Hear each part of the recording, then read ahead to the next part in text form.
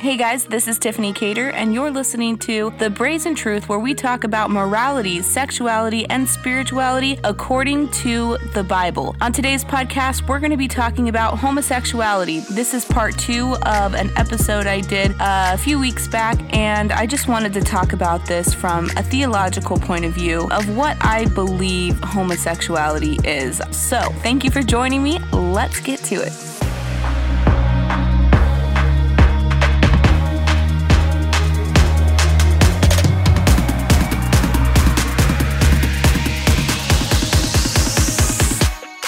The first thing I wanted to start this off with is a question.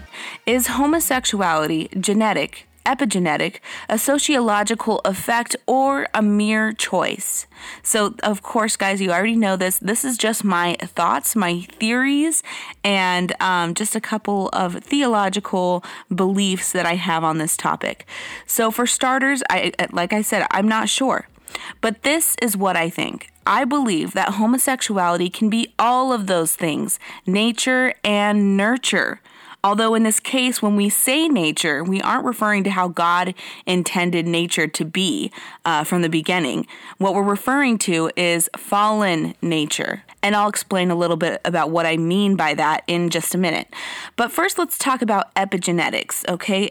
This is from the New Oxford American Dictionary, and it's a definition of epigenetics. It's the study of changes in organisms caused by modification of gene expression rather than alteration of the genetic code itself, okay? So this is kind of an indirect way, from my understanding, that your DNA can be affected and passed down from generation to generation, okay? This is trippy, guys. Studies in this area are now showing that experiences can indirectly change your DNA and cause you to be more likely to develop uninheritable things. Guys, okay, this is like sci-fi movie stuff that they're just starting to discover is real. And guess what? Of course, it's been in the Bible for a very long time. It's awesome when science starts to line up with biblical ideas. Here's some examples of some uninheritable things. So an example is being fit or being fat. PTSD is another example of this. They have found that PTSD, it's not technically passed down. It's the likelihood that someone is going to develop PTSD. For example, a group that they studied that had been in the Holocaust and that they had experienced horrible things that caused them to have PTSD. Their kids were more likely to develop PTSD from lesser events. So smaller things could trigger this PTSD in these kids. And they've studied that same example in other people who have suffered from PTSD for different reasons. Alcoholism is another thing. Food preferences, okay? Food preferences. You ever wonder why certain people who were raised in different areas, they prefer certain food? Or like, I love Mexican candy. Okay, I love Mexican candy, but my husband thinks it's absolutely disgusting. And I'm like, how can you not like Mexican candy? It's amazing. It's spicy. It's sweet. It's everything you might want. But he can't stand it. He thinks it looks gross and he thinks it tastes gross. So that's an example. I was born in Mexico. I grew up eating that stuff. My mom ate that stuff when she was pregnant with me. This is an example of a food preference that can be passed down from generation to generation.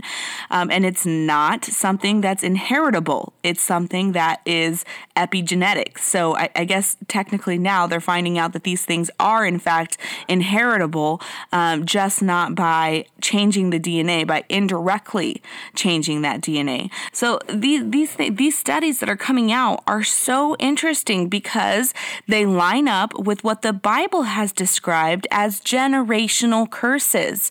Okay, generational curses, they can also be generational blessings, and I'll talk about that in just a little bit. We're not talking about that too much today, but I do want to touch on it because it's so important that we know about these generational blessings as well.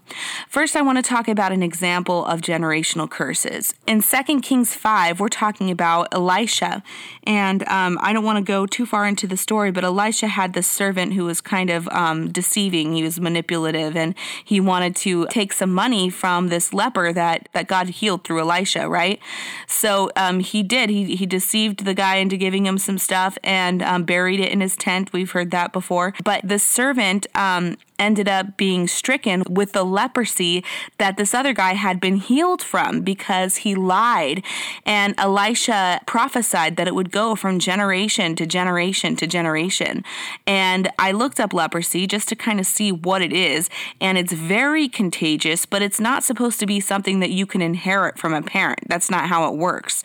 They have found out that although leprosy cannot be passed down from parent to child through DNA, the vulnerability to catch leprosy, they have found that the vulnerability to catch leprosy is something that you can inherit from a parent. The likelihood that you will get leprosy goes way up if you have this certain family lineage. Okay, so I thought that was interesting. I mean, that sucks for the guy, but I thought that was interesting because that is an example of a generational curse, a medical example of a generational curse.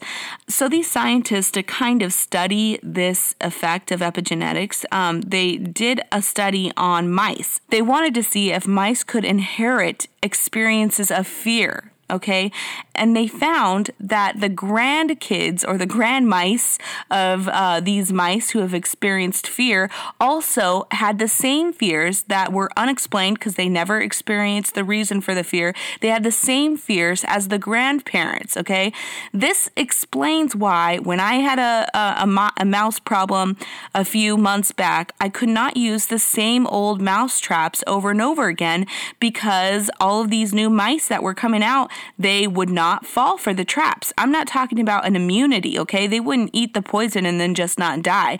They just wouldn't eat the poison. I mean, I don't know exactly if that's the reason for that, but it would make sense that it lines up with the study that these scientists did on these mice.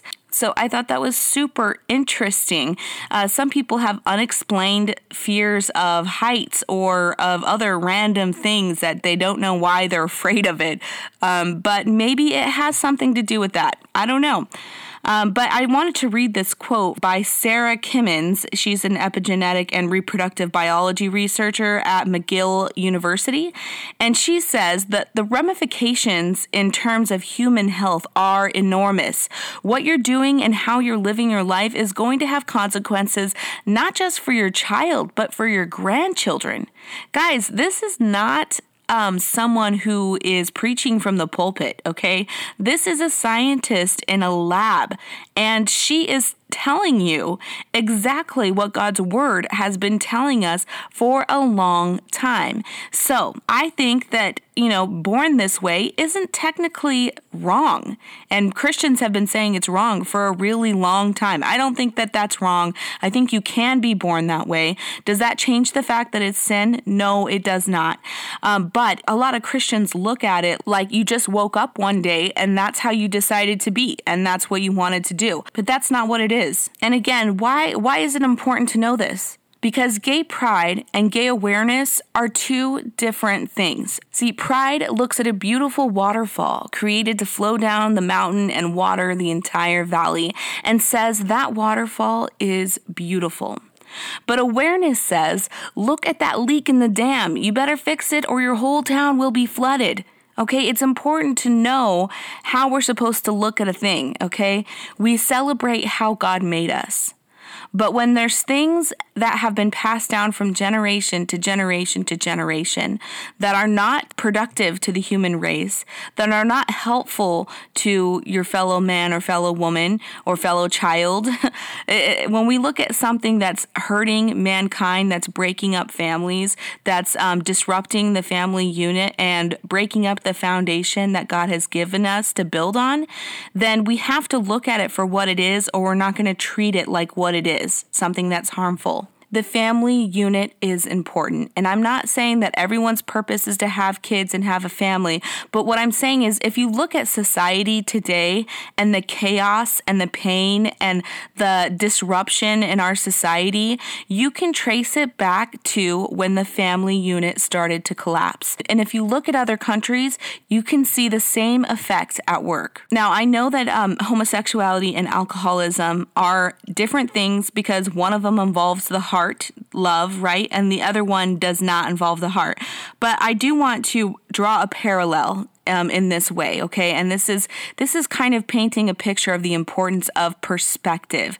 So to know that your alcoholism is genetic doesn't mean that you have to be an alcoholic, okay? It doesn't mean you have to be an alcoholic, but it does mean that if you start drinking, it is likely that you will become an alcoholic.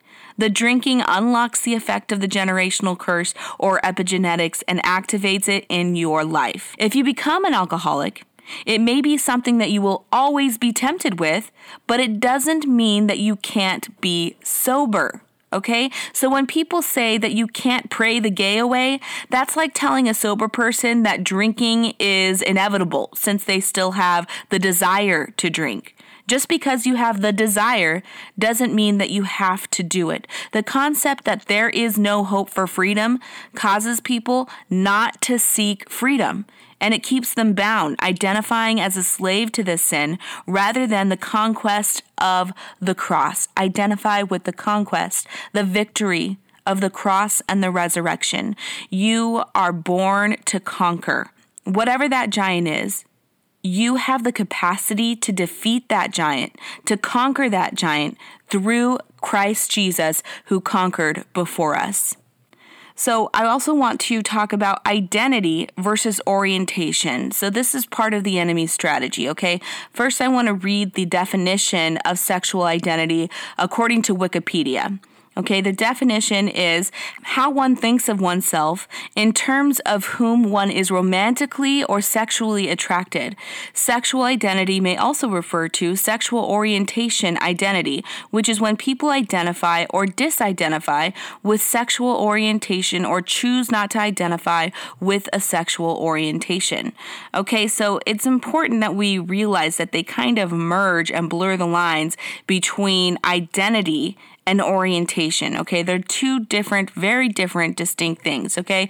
Orientation, according to the New Oxford American Dictionary, is the determination of a relative position of something or someone, especially oneself, okay? So it's where you are. Orientation is where you are, the determination of where you are. Identity, according to the New Oxford American Dictionary, is the fact of being who or what a person or thing is.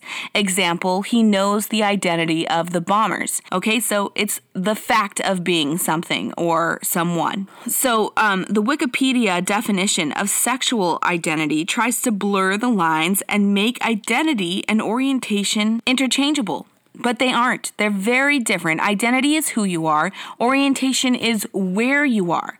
Okay, why is this important to know the distinction? Because you can't change who you are, okay? Even if you change, you are still you. And you can't be anyone else, right? You are still you. Even if you change, you are still you, okay?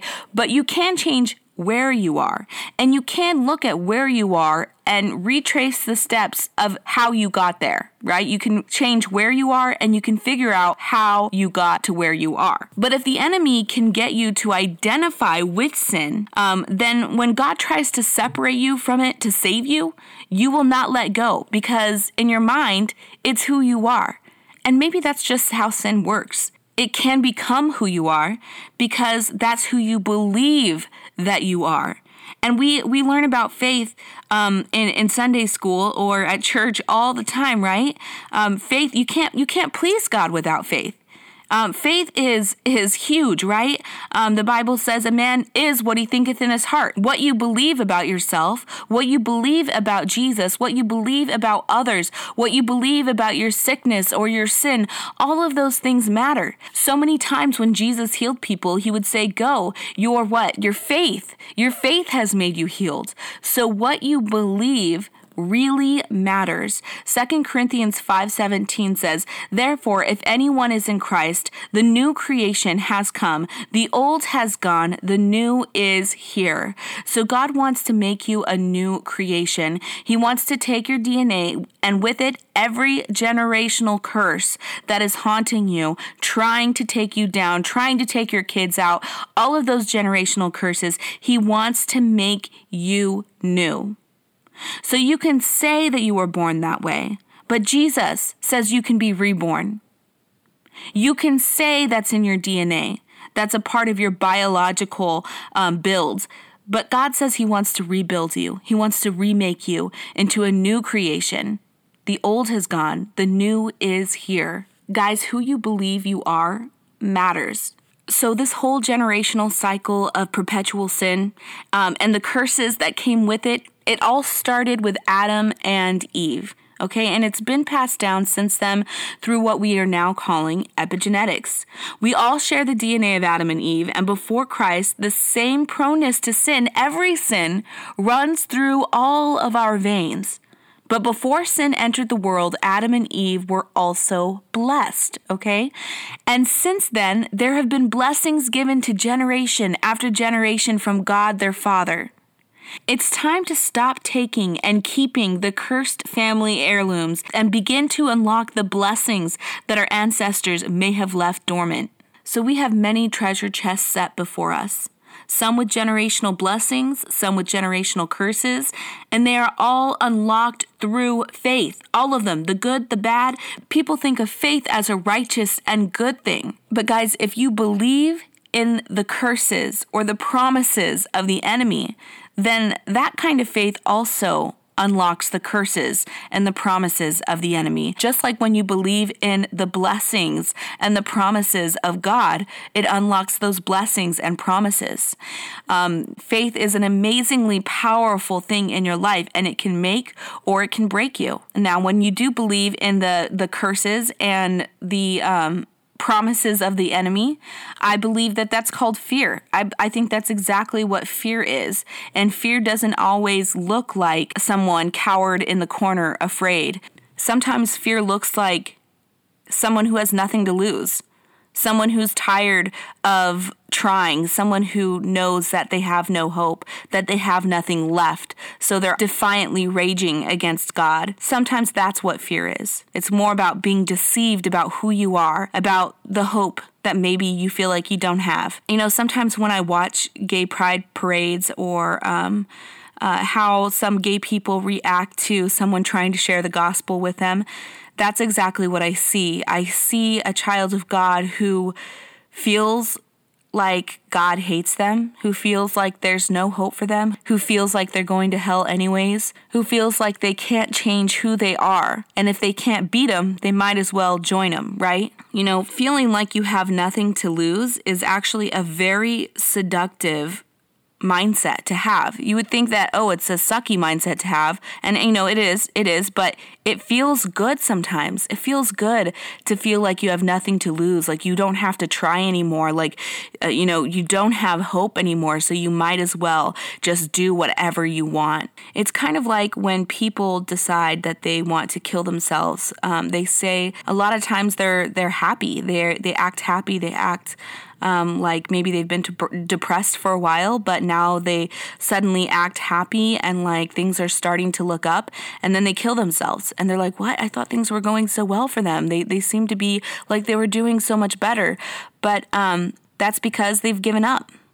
They feel liberated from the pressure and the weight of trying. When I see people who used to go to church, who used to love God, when I see someone like that at a gay pride parade, and they're just tired of trying, and they're waving that flag and they're marching, I see a hopelessness that looks like relief. And in that moment, it feels like joy. But just like everything else the enemy does, it's counterfeit. It's counterfeit joy. It's counterfeit love. It's counterfeit freedom. And it's a counterfeit identity. And with that, I want to end on this scripture verse. Deuteronomy 30:19. Today I have given you a choice between life and death, between blessings and curses. Now I call on heaven and earth to witness the choice you make. Oh, that you would choose life so that you and your descendants may live. So choose life, choose life, choose life. Hope doesn't have to be a heavy burden for you. Jesus said in Matthew 11:30, "For my yoke is easy and my burden is light." That doesn't mean that every battle we fight is light. That doesn't mean that everything we are called to do as Christians is easy. When you're walking under the wing of the Most High God, when you're walking in His presence, the place that you were created for, you were intended for, the place that your soul thirsts for every moment of the day, when you're walking in that place, you are where you were made to be. You are where you were meant to be, and you are who you were created to be. And that is easy. And when we take on that yoke of Christ, we take on His identity as well. And that's the only doorway. That's the only doorway to our true identity is through Him. And that's why in Matthew 16:24 He says, "Whoever wants to be my disciple must deny themselves and take up their cross and follow me." So it's kind of interesting because the first way to get to your identity is to deny yourself, who you think you are. Deny that. Follow Jesus. And then in John 10:9, Jesus says, "I am the door. By me, if any man enter in, he shall be saved, and shall go in and out and find pasture." So to know who you are, you have to deny who you think you are. Pick up your cross and follow Him. Take on His yoke. Enter in through His gates. And then you will find pasture. You will walk in the destiny, in the calling, in the purpose that you were created for. And some days you have to fight harder than other days. But Jesus says, "Fear not, for I have overcome the world." Everything you're dealing with, every emotion you're feeling, every struggle that you fought, Jesus is right there with you, conquering next to you. God lives outside of time. He knows the end of the story.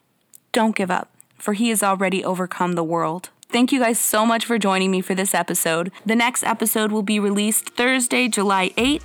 And it's kind of up in the air about what we're going to talk about. I'm not really sure. I'm going to pray on it. I'm going to seek God. I'm going to talk to some people. And I hope to be talking to you. So please find me on Facebook. Send me a message. Comment below. Like, subscribe, comment, share. And I will be seeing you guys here shortly. Again, thank you for listening to The Brazen Truth. Until next time.